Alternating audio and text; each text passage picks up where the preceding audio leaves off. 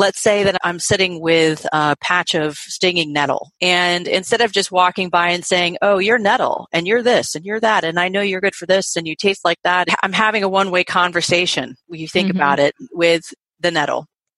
Instead of sitting down with that patch of plants and turning off the whole, I know you because I know your name, and really just taking a moment to be present with those plants and to focus on specifically our sense experiences or sense perceptions to broaden our knowledge base about that particular plant. So really looking at the plant, really smelling the plant, really tasting the plant, feeling what it's like to be stung by the plant, and really being present with that rather than just going, oh, you're nettle and you're this and you're that.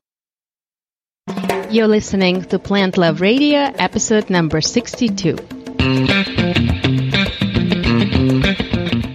Welcome to Plant Love Radio, a place where you'll discover how to create a balanced, vibrant, and resilient life through the wonders of herbal medicine. I'm your host, Lana Camille, a college professor, drug information pharmacist, and an herbalist. You'll love my amazing guests, herbal teachers, clinicians, medicine makers, growers, and artists. Thank you for joining me on this adventure. Let's get the show started.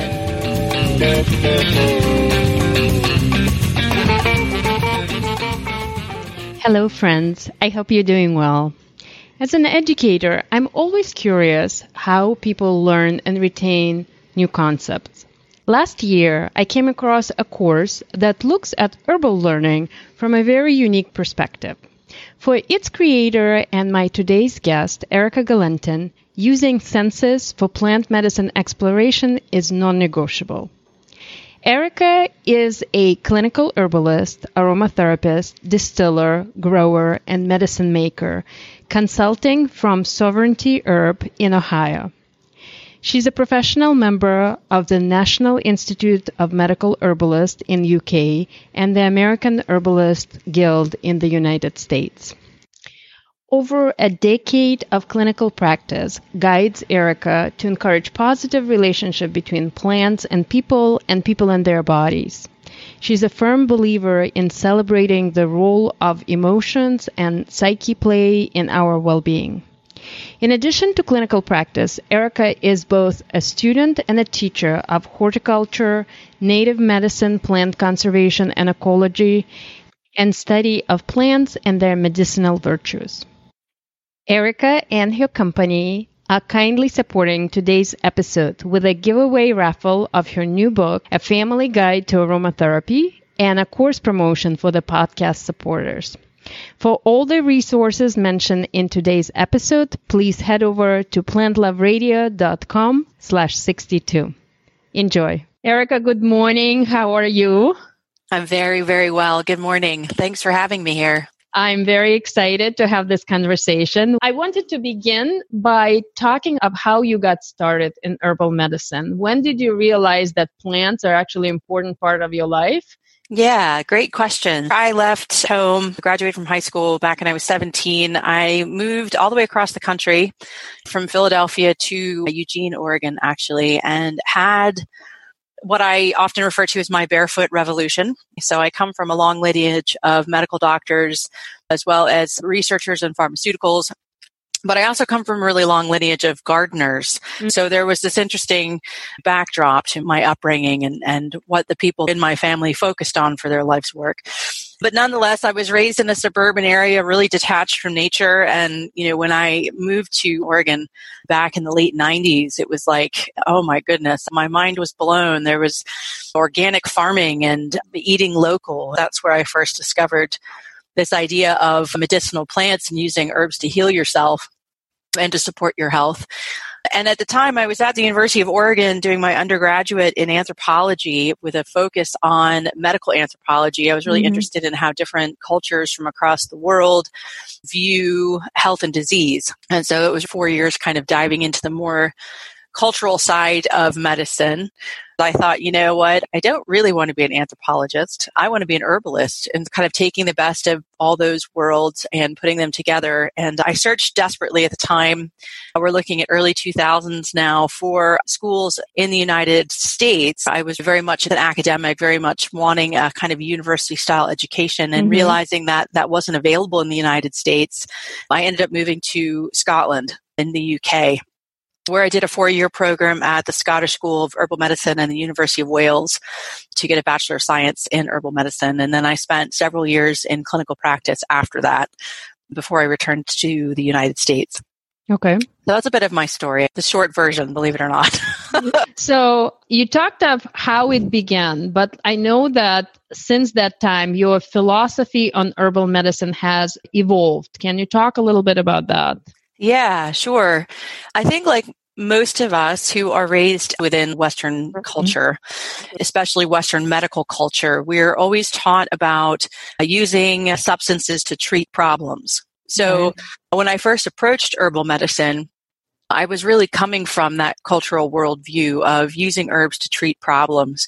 So you have a headache, okay, use wood betony or rosemary. Oh, you're constipated, use yellow dock. And looking at things from that very linear A plus B equals C perspective, right? Because that's how we're trained. I mean, that's how pharmaceuticals work. That's how surgery works. You press the button with whatever substance or procedure you're using, and boom, your problem's solved. But what happened over the last 20 or so years that I've been studying herbs, I've really become to recognize that its whole kind of worldview or paradigm about using herbs to treat problems doesn't really work. And that really where herbal medicine shines is in partnering with the body, empowering the body to then overcome its own problems, right? And so the power and the knowledge base is already a part of our physical system. And just like good nutrition and movement, the herbs are yet other tools that we can use to help negotiate physiology, support the body where it needs a little bit extra help, and that really the body itself is doing the work. And so it's kind of an inverted perspective from when I started. Okay, great. Thank you. So I came across some of your writings, and you were talking about the importance of empowering people with plants. Why is this such an important concept for you?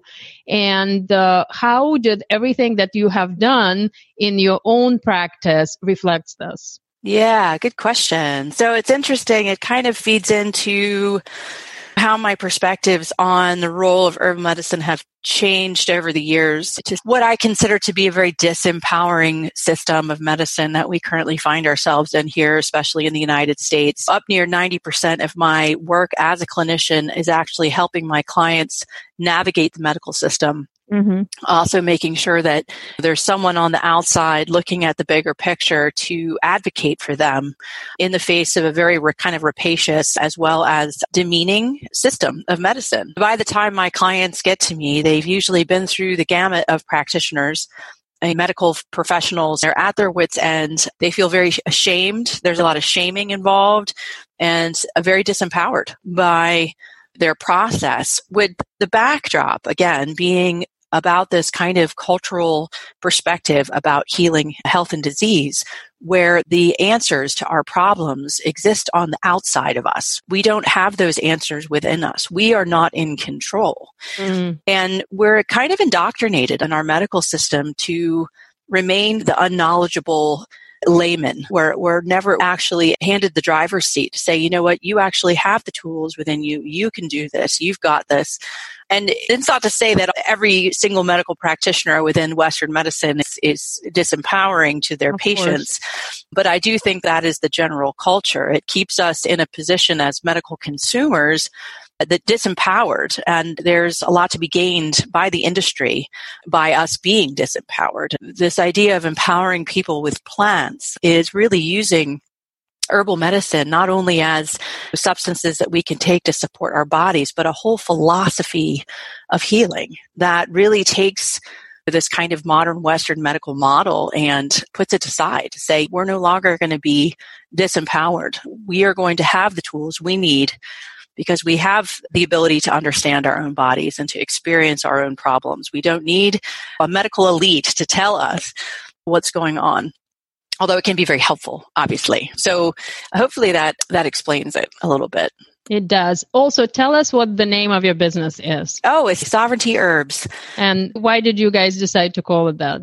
Oh, that's a really good question. I was thinking about this whole idea of empowering and taking control and being in the driver's seat, taking responsibility as well, right? So one of the things about being well requires that we take responsibility to our fullest extent for where we're at and how our health got to where it did, and to recognize that we have to make changes, right? So there's taking some responsibility, internalizing locus of control. And so all of these thoughts and philosophies really reminded me of this idea of sovereignty. And when you think of the autonomy versus sovereignty, one of the major differences defining those two words is autonomy is usually when power is granted to you by a higher power. That to me didn't sound right. That to me sounded more of the same. I'm going to have power because it's given to me by a higher power, so to speak, versus sovereignty is really creating power for yourself from the ground up. The word really spoke of my whole clinical philosophy, as well as my entire approach to the plant kingdom in general. So that's how we came up with the name Sovereignty Herbs. All right. So in order to be empowered, you need to learn, you need to know. So knowledge is an important part of that. And so I wanted to shift our discussion a little bit to this. I read one of your quotes about us not listening to the message of plants when we think we know what it is. And it really captured my attention. So during the last HG symposium, I purchased one of your mystery boxes and became fascinated by how you share this knowledge. So I want to ask you to talk a little bit about that. Yeah, sure. So where to begin with that? I'll just start by saying that I believe it was Kierkegaard who said that once we name a thing, we kill that thing.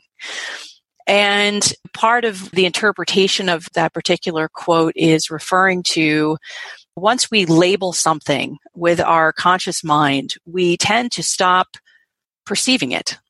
A big part of my training in the United Kingdom in herbal medicine is looking at the work of a particular gentleman by the name of Johann Wolfgang von Goethe from Germany. He was kind of late 1700s, early 1800s, German writer, poet, philosopher, and wrote several treatises on botany, anatomy, color.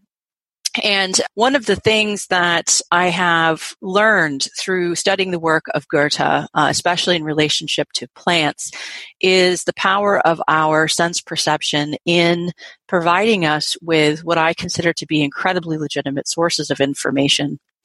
And one of the things that I find kind of interesting about my students as well as my colleagues when we're talking about herbs is we'll say, oh, there's dandelion. Dandelion is good for this, it's that, it's this, it's this, it's, oh, look, there's dandelion. And so we put this label on it.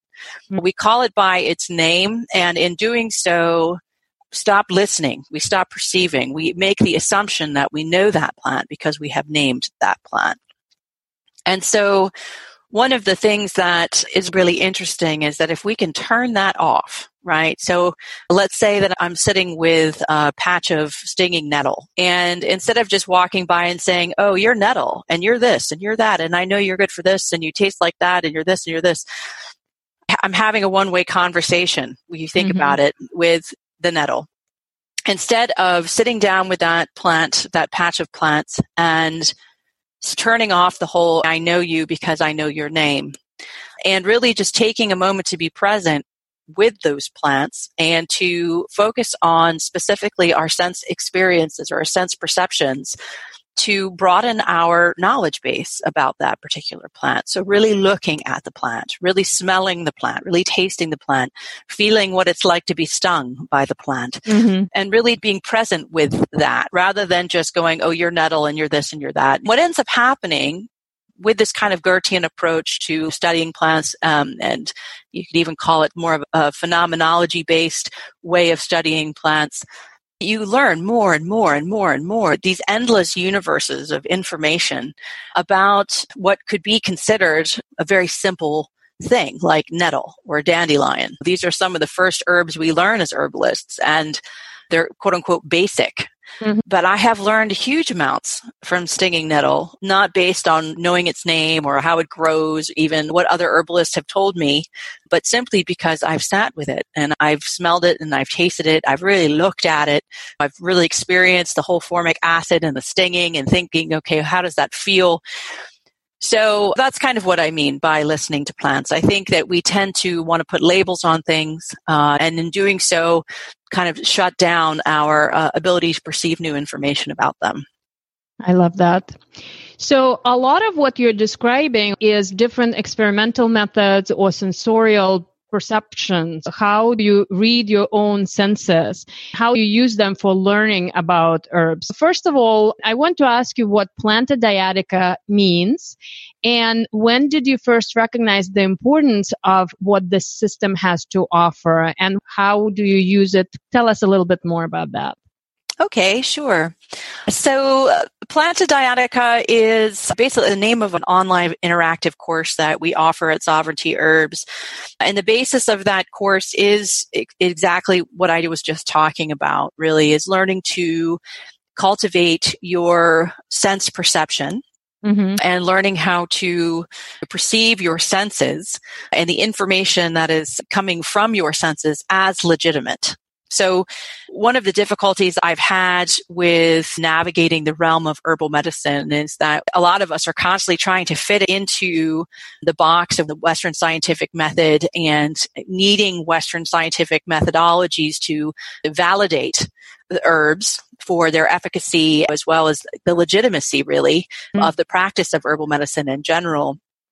And it's interesting because there's always a lot of dialogue surrounding herbs and Western science and figuring out what herbs do and what they're good for and all of these things that I have questioned my whole career as far as looking at cultivating knowledge about herbs. So we have a lot of herbalists who really want to go to Western science to explore and learn about plants, which is great because there's no one way here. It's an amalgamation of all kinds of different ways of acquiring knowledge, Western science being just one. Mm-hmm. But one of the fundamental philosophies of the Western scientific method is based on this concept of rationalism. It's rationalism over empiricism. And what is interesting about rationalism as a general philosophy that is the underbelly of the Western scientific method is that our sense experiences are not a legitimate source of information. So we're looking at herbs within this context that so much of herbal medicine comes from our sense experience. So a perfect example would be the bitter flavor. An herb is medicinal because it has the flavor of bitter. It's our sense experience that is providing the medicinal actions. We taste it. We actually can physically feel, okay, I've just taken bitters, right? Mm-hmm. It's the same with aroma. We perceive aroma through our centers in the brain of memory and of motion. And there's all kinds of physiological underpinnings that go on through our sense experience. And, it's only been the last 300 years or so that Western science has really become the dominant conduit of knowledge. You think about how, as human beings, as animal species, we learned about plants, what plants to eat, what plants were medicine, how to grow plants. This all happened through our senses, right? So kind of feeding back into what Planta Diadeca means is really this methodology that incorporates some of the work of Johann von Goethe, as well as some kind of more phenomenology-based approaches to cultivating your sense experiences with plants as an adjunct or addendum to other forms of knowledge acquisition. So there are a lot of herbalists out there that haven't tasted the plants that they use. Maybe they don't know how they grow. They've never really seen them or looked at them. And so our goal with that is to fill a gap in the acquisition of knowledge about plants in the same way as empowering people to recognize their own senses as this powerful source of knowledge, because that's a very empowering process. When you can go out to a patch of nettles, for example, and you can smell them and taste them and experience them and learn something that no one said to you. You haven't had this higher authority tell you what nettle's good for or what it looks like. you've taken the time and had the ability based on your one-on-one interaction with that plant. And that's powerful. It's a powerful way to connect with the plant kingdom, and it's a powerful way to build confidence about using plants. So Planta Dyatica name, it's kind of a take on a concept in psychology or sociology about dyadic conversations, where both parties leave a dyadic conversation having gained something from it. And so we've called it planta after plants and dyatica after dyadic, this idea of having a mutual conversation with a plant based on our sense experiences, where we're not having a one-way conversation, that we're learning to listen through our senses. And both parties, the plant and the person, walk away having gained something.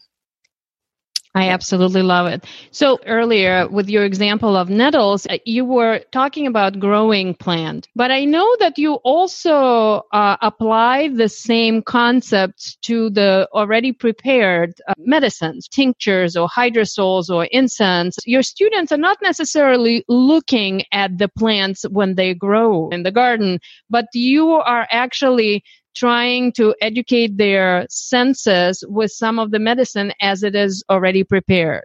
Can you talk a little bit more about that? Sure, yeah. So there are mystery boxes. That was a clever thing that my co-creator, Brooke Sackenheim, came up with as a way to gently ease people into this idea of Planta Dyatica, using our sense perceptions and really exploring plant medicine by turning off our, we know what this is because it says this on the label and it's going to do this for me, and really trying to get people to shift their perspectives and learn in a different way.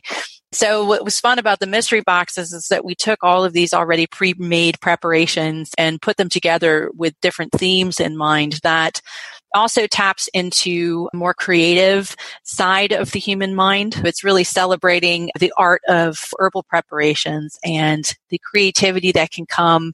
Some might even say they're more like the ceremonial or even spiritual aspects of the practice of herbal medicine can really be explored also as sources of information.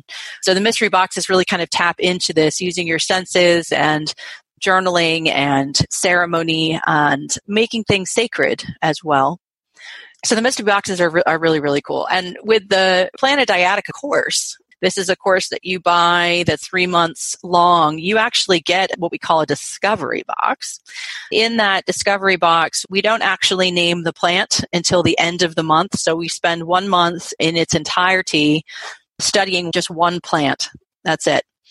And we don't use the plant's name the whole month. And that's kind of a requirement. So you can't be like, oh, I know what this is, because actually you may not exactly know it. So in their discovery box, they get either the live plant or a packet of seeds to work with growing the plant in their gardens or in pots or whatever they need to do, as well as several different preparations of that particular plant. And we titled these different preparations not as, okay, this is a tincture, here's the hydrosol, but we're looking at each of these different aspects as a different, almost alchemical form of the plant itself. So you get basically 5 different preparations of the same plant. And we have a journal of exercises that you go through with each one of these preparations. And there's, no right or wrong answers. And at the end of the month, we do what we call a reveal webinar or reveal presentation, where we kind of talk about the name of the plant, we talk about scientific research, we talk about how to grow it, we talk about all these other different sources of knowledge about that plant. So then you have that basis of your own sense experiences to add to a larger body of knowledge, which is really, really exciting. And then at the end of the 3 months, everybody gets what we call a community zine. And so a lot of the Planta Dyatica is journaling, drawing, taking photos, really using kind of our creative side to explore the different preparations. And so we have students submit some of their work, and we put it together in this zine that everybody gets a copy of, which is kind of fun. This is a quick pause. At the start of the episode, I mentioned that Erica is kindly supporting this interview with a giveaway raffle of her new book, The Family Guide for Aromatherapy. To be entered into the raffle, please leave a comment on the giveaway post about your thoughts on this episode. To do this, please head over to ko-fi.com/plantloveradio or find the link in the show notes at plantloveradio.com/62. I will choose the winner right before the next episode goes live. The software also allows you to support my work, but you do not have to be a supporter to participate in the giveaway. Before we return to the interview, the winner of our last giveaway from Plant Spirit Fibers is Natalie. Natalie, please reach out with a quick hello to lana@lanacamille.com so we can ship you the prize. Now let's get back to our conversation. This is very interesting. So why do you think this creativity and plant rituals are so important for learning? Yeah, human beings, we are naturally creative. I also believe that tapping into our creativity allows us to explore and express parts of our psyche that are otherwise repressed in kind of day-to-day functioning. And when we tap into these parts of our psyche, we call it the creative aspects or the spiritual aspects, we are providing ourselves with quite a medicinal experience. We can get very heady and rigorous and even frustrated with studying plants, especially studying plant medicine. But to be able to kind of step away from that a little bit and give ourselves some space to move and really tap into the creative and the spiritual aspects of our psyche, we're not only learning differently, we're also providing a medicinal experience for ourselves. So hopefully that answers your question. Yeah, I think so. Some of the medicines that you make, or at least some of the ones that I've seen, were hydrosols. Can you talk a little bit more about those? Oh, yes. Definitely. Yeah, as a clinician, as a clinical herbalist, I do make most of my own tinctures in my dispensary. So I'm dispensing for clients based on plants that I've, grown myself or wildcrafted myself, in addition to, working with some pretty awesome farms for fresh plant material. So I've always had my hands on the plant medicine from start to finish as much as possible, because I believe that the intentionality that I put into that work very much shines through in the quality of the products. But so the hydrosols, this is interesting. I was introduced to aromatic distillation several years ago and basically fell down the rabbit hole. Because for me, working with the copper alembic still and working with the plant material, this amazing process of transformation that takes place in the still is incredibly alchemical, and it's captured my psyche. It's captured my heart. I have found that working with aroma, specifically aroma that I have produced in a ceremonial fashion from plants that I have basically grown myself or that were grown or stewarded in Appalachia, you end up with this incredibly beautiful end product, these hydrosols. The way that I distill, I bring in different elements like tarot cards and different earth elements like stones and rocks and bones and feathers that I found in the woods. By the end of the distillation, there's a whole story has unfolded through the course of the distillation, which has a lot of meaning behind it. And there's a lot of medicine that can be found in stories and metaphors and these symbols that are brought in. By the end of the distillation, I've collected a series of what I call keywords about that particular distillation that then get attached to each hydrosol. And so each hydrosol, the aroma is very potent and strong, but it also comes with these keywords. Aroma is really powerful in the sense that it is processed predominantly by our centers of memory and emotion. And what aroma does is it imprints stories into the psyche, right? And so we can take a hydrosol that was produced in ceremony with all these different wonderful elements that tell this wonderful story. And then when we use that aroma, we can then change our own narratives. So we have these beautiful products that are very much about working with the psyche through aroma specifically. It's just, for me as an herbalist and as a plant person, distillation that captured my heart entirely. So I'm very passionate about it. I could probably talk about it for hours. It's really fascinating. I usually am used to hydrosols that it's a byproduct of creating essential oils. So the steam goes through the plant, picks up all the molecules of essential oils, and then they separate, and you actually have the water, which becomes hydrosol versus the oil. But this is a little different from what you guys do, right? It is, yeah. Our process is the same as far as actually procuring the hydrosol. So we use copper alembic stills and steam distillation, sometimes also hydrodistillation, which is slightly different versus having the plant material soaking in water versus having the steam pass through it in a column. But what we have chosen to do with the hydrosols is instead of separating out the essential oil that comes across, we actually keep both together as what we consider to be a whole plant preparation. So hydrosols aren't a byproduct of the essential oil distillation. The hydrosols are the product in regards to, keeping both elements together. It can be complicated because, the essential oil floats on the surface of the water. And so making sure that every single bottle has a little bit of the essential oil in it requires a lot of oscillation and shaking, and dispensing and bottling our hydrosols is not an easy process. And so there's a few benefits to keeping the essential oil as part of the water element. One of the benefits is that the aroma is much more potent. Our hydrosols are intended to be used externally only. That hit of aroma is what it's all about. And it's fascinating when you look at the physiology of our sense of smell. We stop smelling something after only a few seconds of exposure to that thing. And so when we're using aroma to create new narratives in our psyche, all we need is just a few seconds of that scent for it to really get in there. And so that's what's beautiful about the hydrosol, is that with the essential oil in it, you get this hit for a couple of seconds of the aroma, and you've imprinted a new story or a new memory with it, especially if you do it over and over and over. So the second benefit to keeping the essential oil in the hydrosol itself is for preservation. Hydrosols tend to have a really short shelf life, and simply because it's water just sitting there.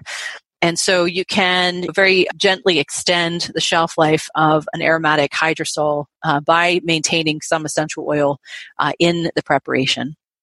And then the third reason, which is probably one of the most important, is the sustainability side of it. I just wrote a book, The Family Guide to Aromatherapy, which is available on my website. And one of the things I talk about is how essential oils are overused.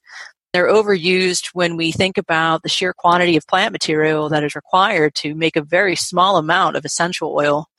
So our hydrosols, being what they are and having a little bit of essential oil in them, really gives people the opportunity to work with these aromatic preparations, where it's like almost like the entire bottle of essential oil is not necessary, especially if you're using it for emotional support and for more kind of psyche work. You don't need a whole bottle of that essential oil, which took hundreds of pounds of plant material to create. You can use the hydrosol and still get that strong aroma, still have that few seconds of important aromatic stimulation in the olfactory bulb, and boom, it's way more sustainable. So yeah, that's our hydrosols. I was really fascinated by the hydrosols themselves because the aromas were very surprising and different for me. Even for the plants that I thought I would recognize, just smelled very differently. Why is that? That's a really, really good question. So when we go and we touch and smell a plant that's growing in the garden, let's say clary sage, for example, it happens to be one of my new favorites. You go and you smell clary sage, especially the blooms where you've got nice sticky, resiny smell. It's going to have a particular aromatic palette. We're going to perceive that particular smell because different molecules are being excreted based on that being pinched and smelled and touched and whatever. Versus our hydrosols, we're bringing out both water soluble as well as the essential oil. And so you're getting aromatics that are not just about the pinch and smell the plant in the garden. As an extract, you're getting a whole different palette of molecules there. Then you go even further to isolate just the essential oil itself, which is going to smell similar, but also with a trained nose, incredibly different from the plant growing in your garden. It's intensified. Essential oils are highly concentrated. So those molecules in that highly concentrated form are going to create a whole different firing in our olfactory epithelium than the hydrosol, than the plant that you've touched and pinched in the garden.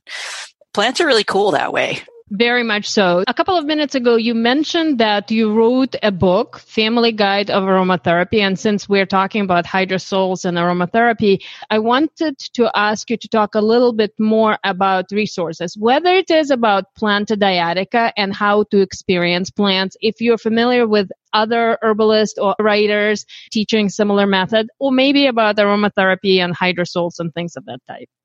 Okay. As far as Planta Diatica goes, I do believe it is pretty unique in regards to herbal education in the United States anyway. I would highly encourage anyone interested in Johann von Goethe and this phenomenology approach to studying plants to look into the work of the Nature Institute in upstate New York. They have wonderful classes. In fact, Brooke and I are headed up there for a week-long intensive and plant study up there. And then, of course, I have a bunch of colleagues over in the United Kingdom who are really great teachers. I don't think they're doing much online, but I definitely encourage you to look into the work of Keith Robertson at the Scottish School of Herbal Medicine on Drimlabara Farm on the Isle of Arran out in Scotland. He teaches quite a few different workshops and has definitely brought the philosophy into his work, as well as his ex-partner, Maureen Robertson. She's now based out of Portugal. Her and her partner do, I think it's called The Human Path. They do a lot of work with plant study as well and herbal medicine and combining the two. So those are some really great resources there. And then, of course, Planta Diatica, which is awesome. So the aromatherapy side of things, it's kind of complicated. There's so much information available about the use of essential oils and the use of hydrosols. One of my most cherished resources about learning how to distill and actually doing distillation on your own is a book called Harvest Hydrosol by Anne Harmon. She's a wonderful teacher, wrote this wonderful book, step by step, how to actually create your own hydrosols. I think the older version of that book is out of print, but rumor has it she's got a new version coming out soon. And then also, I really encourage people to look into the work of my dear friends and colleagues, Kathy Skipper and Florian Birkmayer of Aromanosis. Their use of aromatherapy and essential oils is very much focused around the work of Carl Jung and using aroma to help navigate the incredible universe that is the human psyche. They've done a lot of work with trauma and addiction on their website. They have a course on hydrosols. You can learn about distilling your own hydrosols. They're just a wonderful duo. And then, of course, there's lots and lots of books about essential oils and aromatherapy out there. I think one of the things that I appreciated about my own book, if I can say so, is really the safety aspect. There are a horror story aplenty out there about people misusing essential oils. Not only are there huge sustainability concerns, but there are also health and safety concerns because these are very concentrated. I've even had clients that would come in and say, "Oh, I've been using peppermint oil in my water." And it's like, "Oh my gosh, your poor guts." These are caustic chemical substances that are really capable of damaging our surface structures and also causing other kinds of problems. This is not to say that I don't use essential oils internally. Occasionally I do as a clinician who's trained to do so. There are a lot of people passionate about aromatherapy. They're very passionate about essential oils. Some are passionate about using them internally. Some are very passionate about not using them internally. And so what my book basically does is it scraps all of that and says, if you're starting from zero, if you're starting from the basics, here is a really good safety primer on how much to use, how much is safe. Certain essential oils are not considered safe for certain populations, the very, very young versus the very, very old. Not all essential oils are of equal merit in regards to safety. And so I basically went and scoured the research available with different safety publications out there on essential oils, and I put all of the information into one place as best as I could in terms that people could understand. And then there's like tons of really fun, easy recipes that you can make as well in that book too. So, you can always find that on my website if you're interested. Fabulous. Thank you. And I will include all the resources you have mentioned in the show notes so listeners can explore. So thank you for that. You mentioned a couple of different courses that you teach through your school. And I know you're teaching clinical training week intensives. Could you talk a little bit about that? Yeah, sure. So I am a professional member of the National Institute of Medical Herbalists from the UK, as well as a registered herbalist member of the American Herbalist Guild. When I was coming back from the United Kingdom, learning how to take the practice of herbal medicine, which over in the United Kingdom, I had the right to primary diagnosis.